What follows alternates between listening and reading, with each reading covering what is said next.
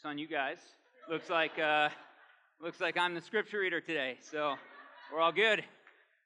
I've got a Bible, so we can do that.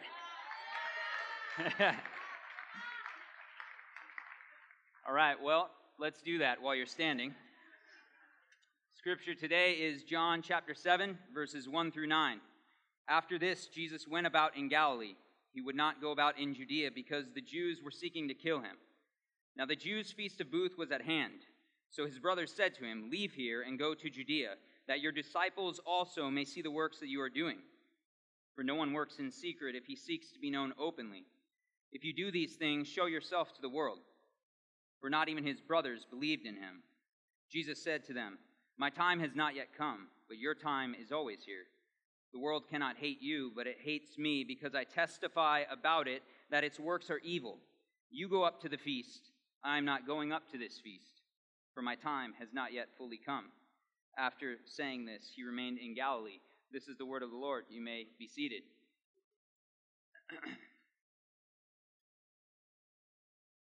Well, I don't get to preach, week in and week out, but it seems like every time I get to preach, there's some sort of funny comedic thing that happens. Like me being the scripture reader. I think last time I preached, someone gave me a wonky music stand, and so it was twirling around on me. I had to go grab another one. So it's all good.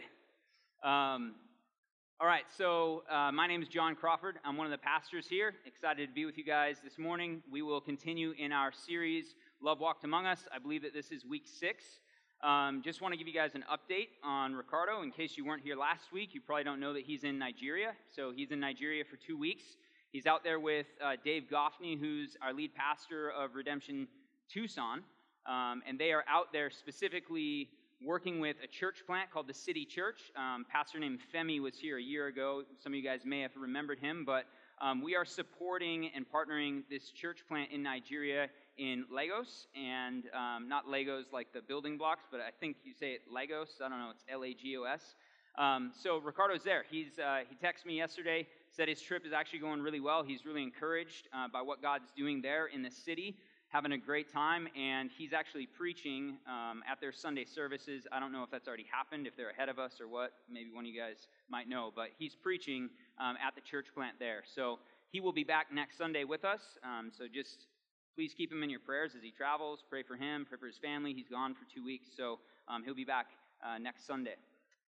All right, so we're going to dive in here. My wife and I have 3 little boys, and during this last holiday season, from about the week before Thanksgiving until the week after New Year's, we found ourselves in this season of perpetual sickness. It's like the domino effect for those of you that have kids or that have been around kids. One kid gets sick, they all get sick, one gets well, but the others are still sick, and then it seems like it's this cyclical cycle. And so we went through this season of about 7-8 weeks where we just had terrible sickness in the house, not like just sniffly noses, but really contagious, nasty sickness. And so during this time, we found ourselves getting a second home. We didn't buy it, though. It's the pediatrician's office.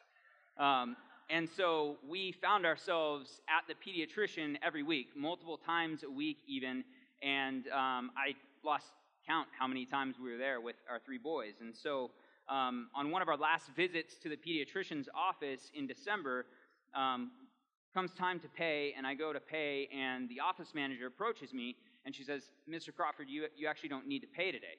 So I'm thinking, hey, this is great. My frequent flyer miles have added up, and this one's on them, like it's free. Or they've got some hidden punch card. It's like, hey, if you come here 10 times in the month, we've got the mercy rule. You don't have to pay.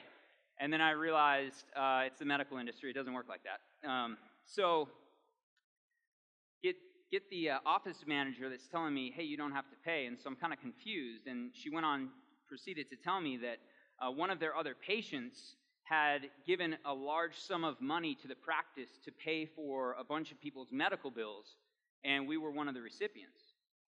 So I was like, wow, this is amazing. I'm shocked, I'm surprised, kind of taken back, like, wow, really? And I think what was more surprising was that this was actually an anonymous act. It was an anonymous act of kindness, and I think that made it that much more powerful, because the person who had given this large sum of money and had done this wasn't there. They weren't there with some, it's not the bait and switch, hey, we gave all this money, it's our business, here, come check us out. They didn't have every news channel present recording this, right? It's during December, it's the holidays. Every news station locally would have loved to pick this up and highlight them, and their name could have been everywhere. It wasn't posted all over social media, because what the office manager told me was that this patient of theirs that had given this money actually wanted to remain anonymous. And so the act of kindness, clearly, because of the anonymous person, the act of kindness wasn't for self-promotion. It wasn't for self-promotion at all. It wasn't to make themselves look or feel good necessarily for the world to see, but this act was genuinely for the sake of other people in which we benefited from. We were the recipients of this. And so today, as we look at Jesus, we are going to see how Jesus' love is not interested in self-promotion, but his love is always for the sake of other people. So far in our series, Love Walked Among Us, we have seen Jesus clearly do things out of his love. We've seen him raise a man from the dead. We've seen him restore sight to the blind. We've seen him forgive a woman who is sinful. We've seen him heal a man with a withered hand. And then last week, we heard that Jesus actually protected a woman that was accused of adultery. But this morning, it's actually going to be a little bit different, because we are going to see Jesus clearly not do something because of his love. As we come to this passage today, John chapter 7, we're going to zero in on Jesus and his love, and we're going to see three things. Our three main points that we're going to see in this passage is that love disappoints people, that love depends on God, and that love delights in sacrifice. Will you pray with me before we jump in? Father, thank you for this morning. Thank you that we get to gather together as your people to worship you corporately. Lord, even thinking about Ricardo in Nigeria and the church there, Femi and the city church, Lord, that we gather universally as your people to worship you. Lord, this is not just something that we do here in Tempe, and it's often easy to forget about our brothers and sisters around the world. And so I pray for Ricardo and Dave and the church there in Nigeria, for Femi and the team. Lord, I pray that your Spirit would continue to do a great work in that city, that you would protect Ricardo and Dave as they travel and bring them home safely, Lord. I ask that you would be with us this morning, that your Spirit would speak to us, that your Spirit would stir our hearts and our affections as we see the way that you love Jesus, that you would speak through me and remove me as an obstacle. Lord, we thank you for this time. It's in your name. Amen. All right, if you need a Bible, please raise your hand. Our ushers are going to make their way down the aisles. If you don't have a copy of God's Word, please keep this Bible. It's our gift to you. We want everybody to be able to have a copy of God's Word, to grow in your understanding of the gospel and love for Jesus. All right, so pick up with me in chapter 7. We're going to look here starting in verse 1. After this, Jesus went about in Galilee. He would not go about in Judea because the Jews were seeking to kill him. Now the Jews' feast of booths was at hand. And so here, verse 1, Jesus is in Galilee because the Jews are seeking to kill him. We heard 2 weeks ago when Ricardo preached on the man with the withered hand. Jesus heals this man on the Sabbath, and the Jewish leaders are enraged because of this, and they're actually seeking to kill him. Well, Jesus is at it again, doing what he does, and he heals someone else in John chapter 5, once again on the Sabbath. And so the Jewish leaders are seeking to kill Jesus, and they're enraged. And so what Jesus does in order to avoid death, he actually goes to Galilee and chills out there for a while, and he continues his kingdom ministry in Galilee. And most commentators would say that it's about a year of time in between John 5 until where we pick up today in John chapter 7. So Jesus is in Galilee for about a year.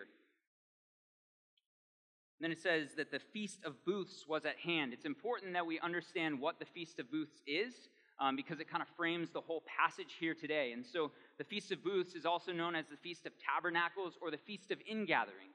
And this was an annual feast that took place during the autumn months, and it was a festival that celebrated the harvest, the crops that God is faithful to provide for his people, and so they would celebrate the harvest at the end of the harvest. But not only did they celebrate the harvest, this festival also commemorated Israel's 40 years of wandering in the wilderness, where God provided for them. He provided for them faithfully when they lived in temporary shelters in the wilderness before they entered the promised land. And so this festival actually commemorated how God had faithfully provided for them.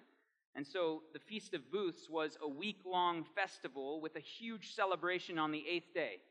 And the interesting thing about this festival is that it is one of the big pilgrimages for the Jewish people. So there would be tons and tons of Jewish people that would flock to the city of Judea specifically for this celebration. So the population in the city would swell and would be enormous for this festival.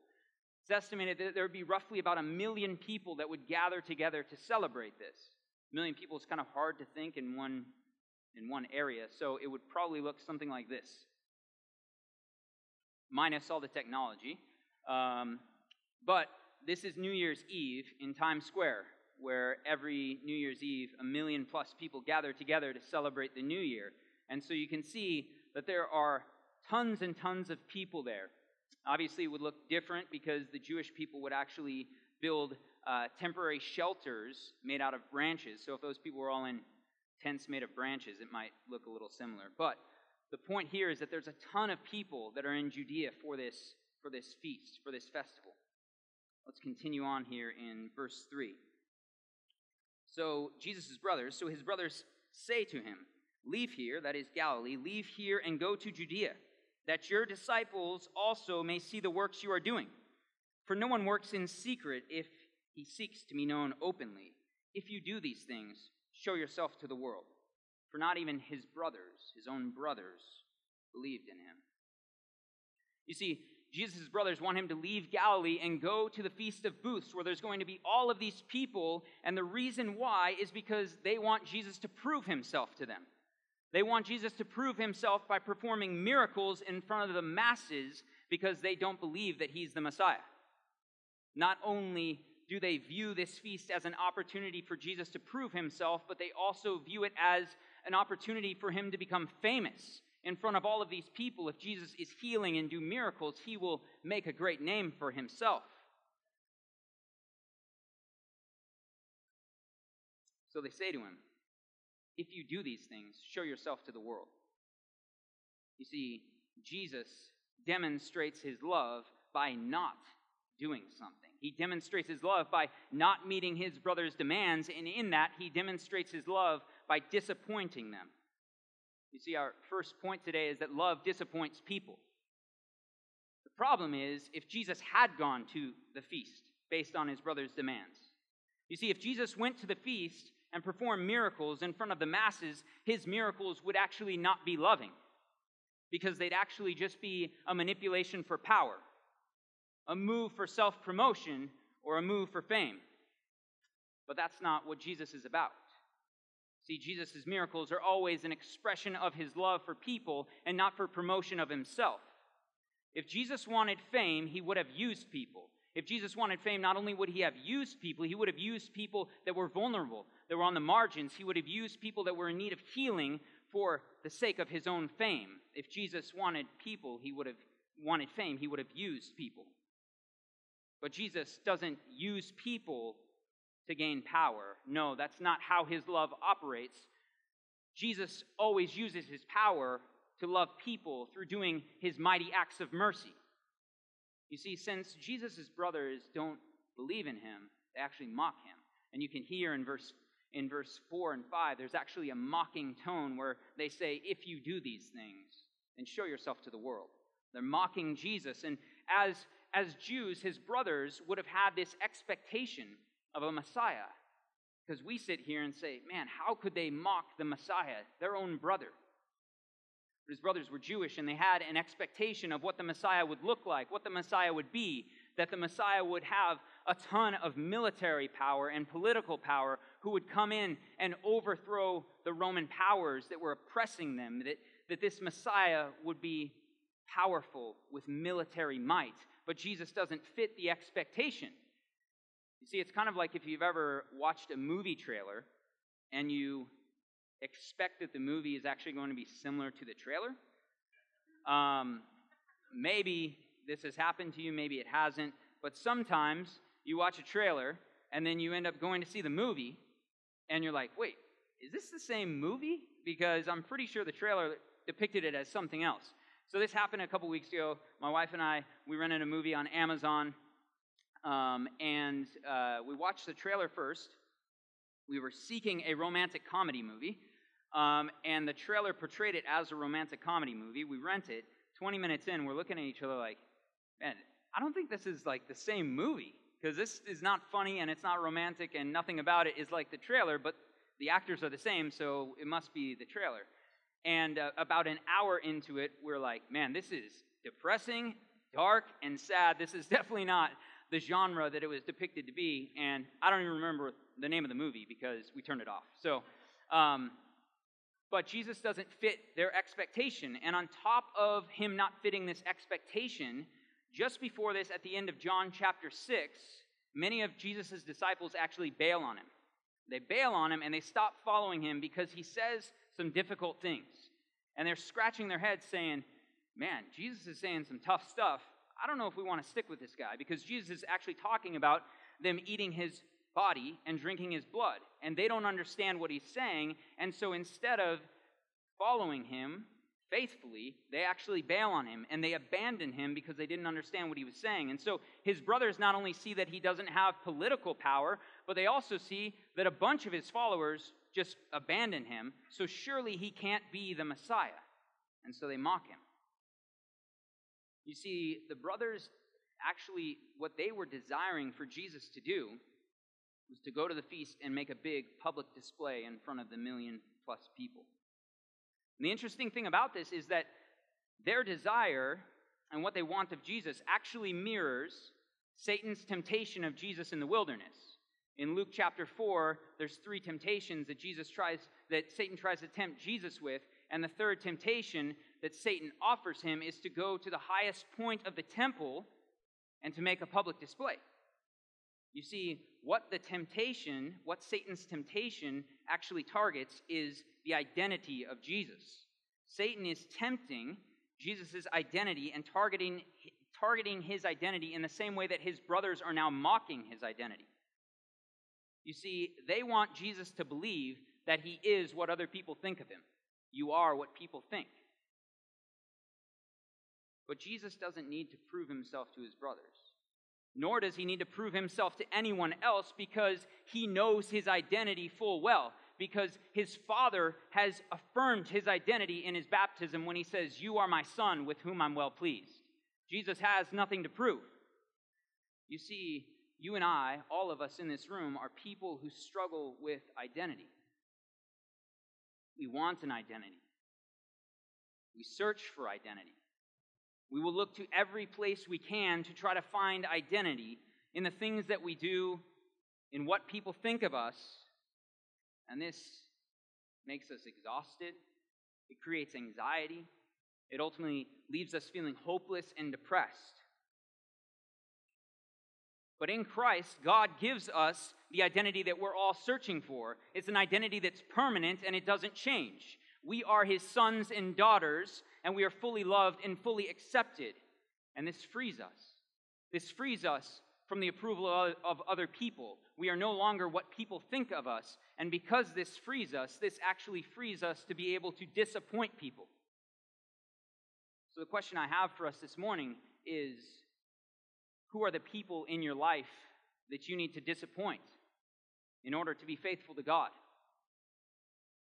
Maybe it's in your workplace. You have a coworker or boss that is pressuring you and wanting you to participate in immoral business practices so that you can meet your numbers.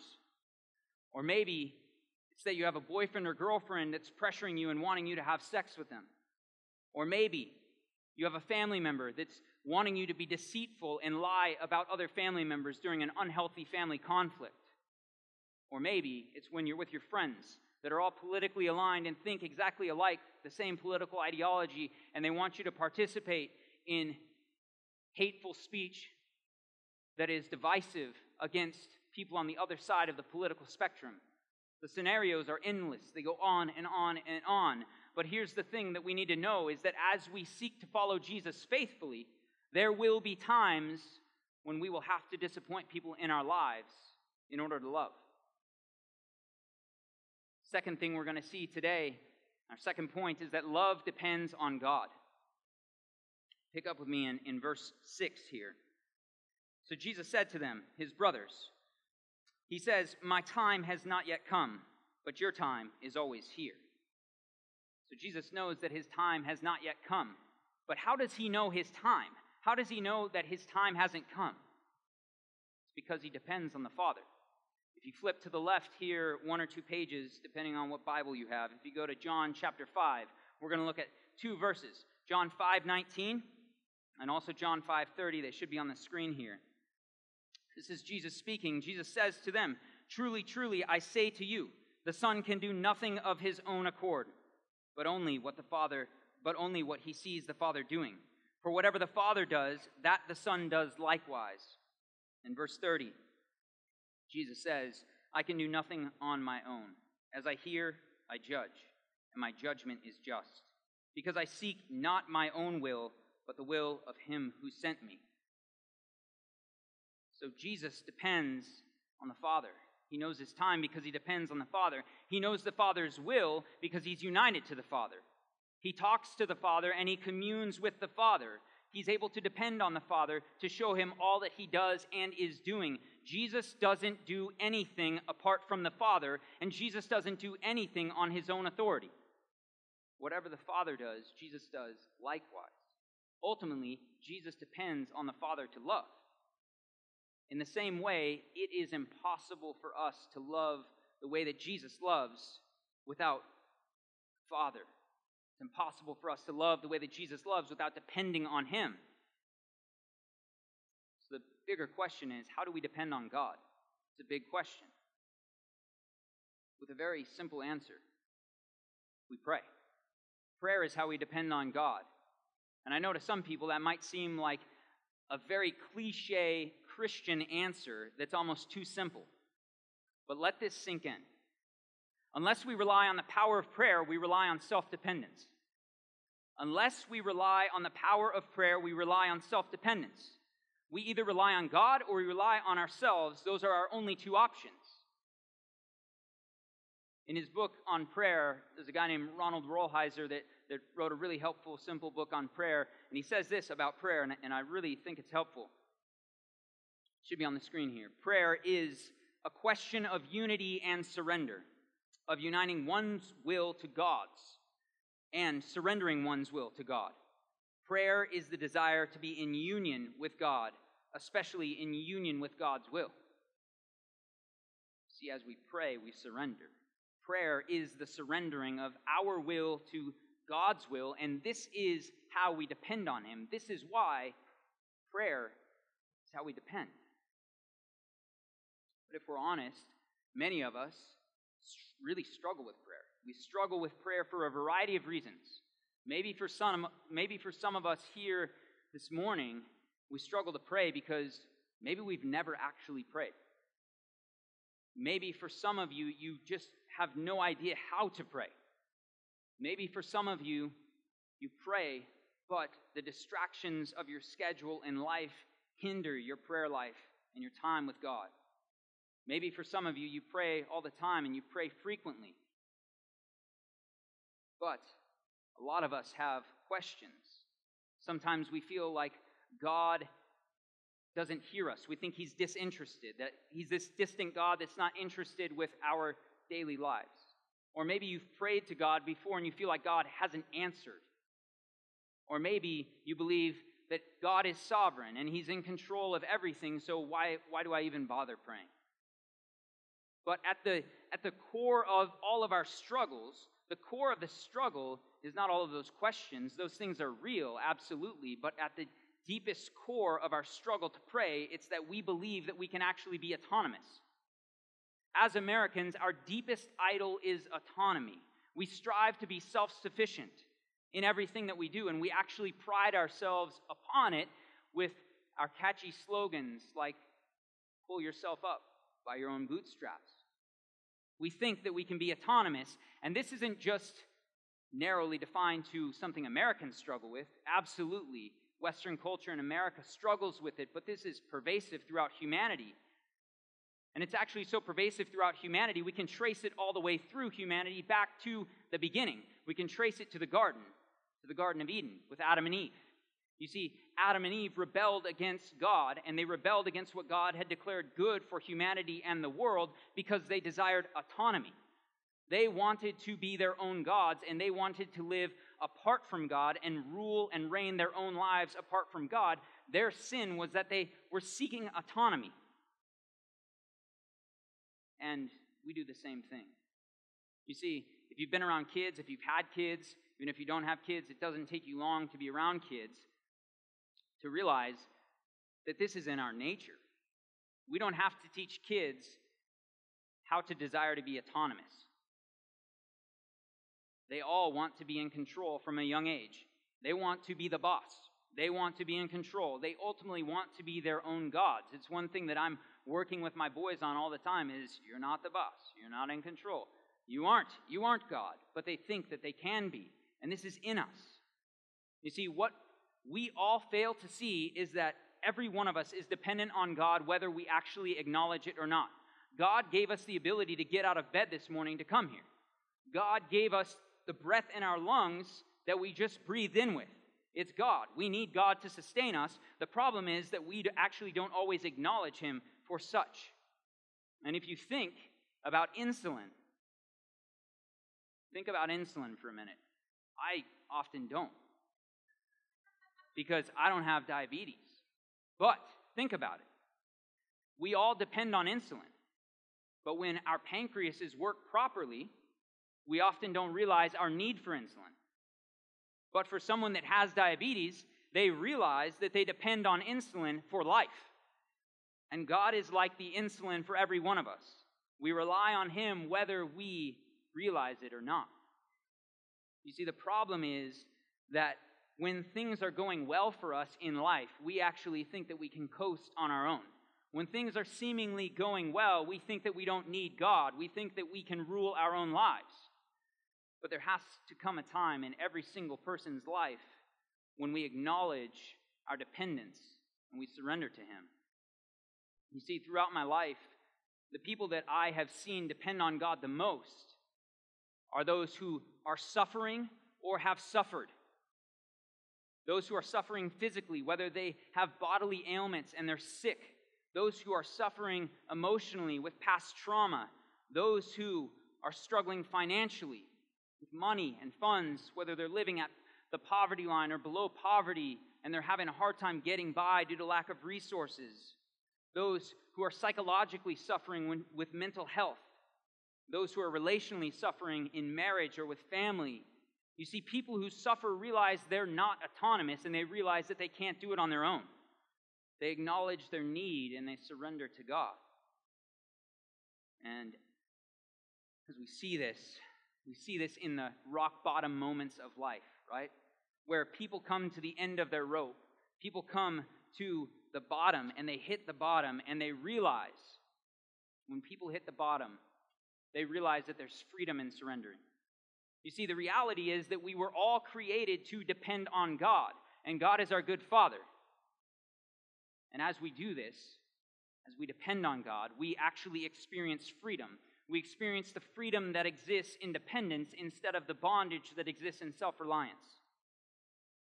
If we want to love the way that Jesus loved, we have to surrender to God and be united to Him, and this happens as we pray. So the simple, cliche Christian answer of depending on God through prayer, this is why. The only thing that we can do is surrender to God. And that is what dependence looks like. So here's a snapshot just kind of into my life and my journey with dependence. About 8 years ago when I started to lead and disciple people, I can honestly say that I wasn't depending on God, which is actually really sad, right? I was depending on knowledge and I was depending on theology. The result was that I talked all the time. I'm an extrovert naturally already, so I like to talk. But this specifically, I was talking all the time because I actually thought that I needed to have all the answers. I thought that you could actually attain all the answers, and then you needed to talk all the time because you needed to teach all of these answers. And throughout the years, as I've learned how to depend on God, I've learned to surrender. surrender to Him in prayer, and this has changed the way that I live, the way that I lead, the way that I participate in ministry, because dependence has actually made me learn to listen. As I pray, depend on God, I've learned to listen to the Holy Spirit in prayer. But more than that is I've also learned to listen to people. And it's interesting because we see the way of Jesus is the way of listening, right? Jesus listens. We see it in this passage. His brothers have unbelief. They're actually mocking him. Jesus doesn't preach a sermon to him. He doesn't walk them through all the Old Testament passages that point to him. He listens to him. He listens to him. And James 1:19 says, be quick to listen, slow to speak, slow to become angry, right? This verse has actually made a lot more sense over the number of years that I've learned to depend on God, because I can actually be quick to listen and I can be slow to speak, knowing that listening is actually a form of loving people. I don't need all the answers because life is messy. Life is messy, and this is not my mission anyways. It's not my mission that I get to invite God to participate in. No, this is God's mission that He invites us to participate in. This is what dependence does. It forms us more into the image of Jesus. And as we're formed more into the image of Jesus, we actually learn to delight in sacrifice. Our last point this morning is that love delights in sacrifice. We'll pick up in verse 6 again. So Jesus said to them, my time has not yet come, but your time is always here. The world cannot hate you, but it hates me, because I testify about it that its works are evil. You go up to the feast. I'm not going up to this feast, for my time has not yet fully come. After saying this, he remained in Galilee. So Jesus' brothers saw this feast as a time for fame, for Jesus to get famous by doing miracles. But Jesus knew that his time had not yet come. And his time was coming, though, but it wasn't for fame. His time was coming, and it was for crucifixion, where he would free people from the bondage through his death and resurrection. You see, due to Jesus' dependence on the Father, Jesus cared more about his mission than his social status, and it enabled him to do the greatest act of love in the world. Jesus tells his brothers that the world cannot hate them here, but then he says that the world hates him because he testifies about it that its works are evil. The reason why the world can't hate his brothers is because this passage in John 7, 1 through 9 actually is a picture of unbelief. The world can't hate Jesus' brothers, Jesus tells them, because they're actually an example of the world due to their unbelief. But the world hates Jesus because Jesus' kingdom stands in direct opposition to the powers of darkness that grip the world. But Jesus doesn't go to the cross begrudgingly. Because of his great love, Jesus willingly went to the cross to suffer for the sins of the world, even though the world hated him. Jesus delighted in the cross because he knew what was to come. He didn't delight in the actual anguish and physical pain, but he was able to delight in the cross because of what was to come, the resurrection. Because in his resurrection, he would overcome the powers of evil and liberate his people from their bondage to sin. He delighted in the cross because it was for the sake of others, because it was for the sake of the world. You see, the more that you and I, the more that we depend on God through prayer, the closer we are tethered to him, the closer we become to him, and the more we are able to love like him. Jesus calls us to participate in his mission in the world as he redeems and restores. But it can be messy. This can be messy, and this can be very difficult, and at times it's even painful, but love isn't convenient and love isn't comfortable, but Jesus calls us to enter into the difficult places and hard spaces in order that we can love. But if we're left to our own devices, seeking to be autonomous beings, we won't willingly enter into these areas to love and to live faithfully. The only way that we can truly love like Jesus is by surrendering to God in prayer. Because prayer is how we depend on God. Prayer is the antidote to self-dependence. Prayer reorients our lives to Jesus and his kingdom, and prayer enables us to love the way that Jesus loves. So as we close this morning, I have one so what for us. You can probably guess what it is. It'll pop up on the screen. Our so what is to pray. Is that we ought to be a praying people, that we have a God who hears our prayers, and that this is how we can surrender and rely upon Him is through prayer. And so there's 3 little pointers and tips that are helpful, because there's a ton of people in this room, and all of us are on different areas, different spectrums in our journey with Jesus. Some of us maybe have never prayed. Some of us simply don't know how to pray. Some of us pray all the time. Some of us just get distracted. The first pointer is to start somewhere and grow. If you've never prayed, then maybe the Spirit is actually speaking to you, drawing you in this morning to surrender. If maybe you've just become distracted, you can start and you can grow. Even for the person that prays all the time, every day, frequently and fervently, we can still always grow, because prayer is how we depend on God. We can never depend on God enough. In fact, I've never met anybody that says, I pray too much. It's just not something I've ever heard. You physically can't if prayer is how we depend on God. We either depend on God or we depend on ourselves. The second pointer is that the best way to learn to pray is by praying. Books are helpful. There's helpful things. There's classes. There's things that we do here at Redemption to help people know how to pray. But the best way to learn how to pray is by doing it, by praying. God is our good Father. We can come to Him as His kids. When you think about kids and the way that they talk to you, their parents, whatever, what do you think about? Distraction. It's chaotic. It's emotional. They oftentimes don't make sense. They use small words, not big elaborate words. They're all over the place. It's like ADHD, right? It's just do-do-do-do-do-do. The beautiful thing about God being our Father is that we can actually come to Him as kids. There's not a method or a formula that we need. We don't need big theological words to be able to talk to God. Part of surrendering to God is being able to be honest to Him. You can talk like a child to God, and He understands. And the last pointer here is to find other people, find other Christians to pray with in community.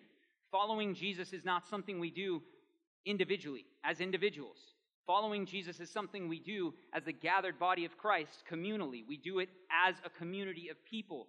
As you pray, you need other people to pray with you and pray for you. You need to pray with people and for people to encourage each other to seek the face of God and surrender to Him daily, because we're prone to wander. And so as we close this morning, it's only fitting that we close with prayer. Would you pray with me?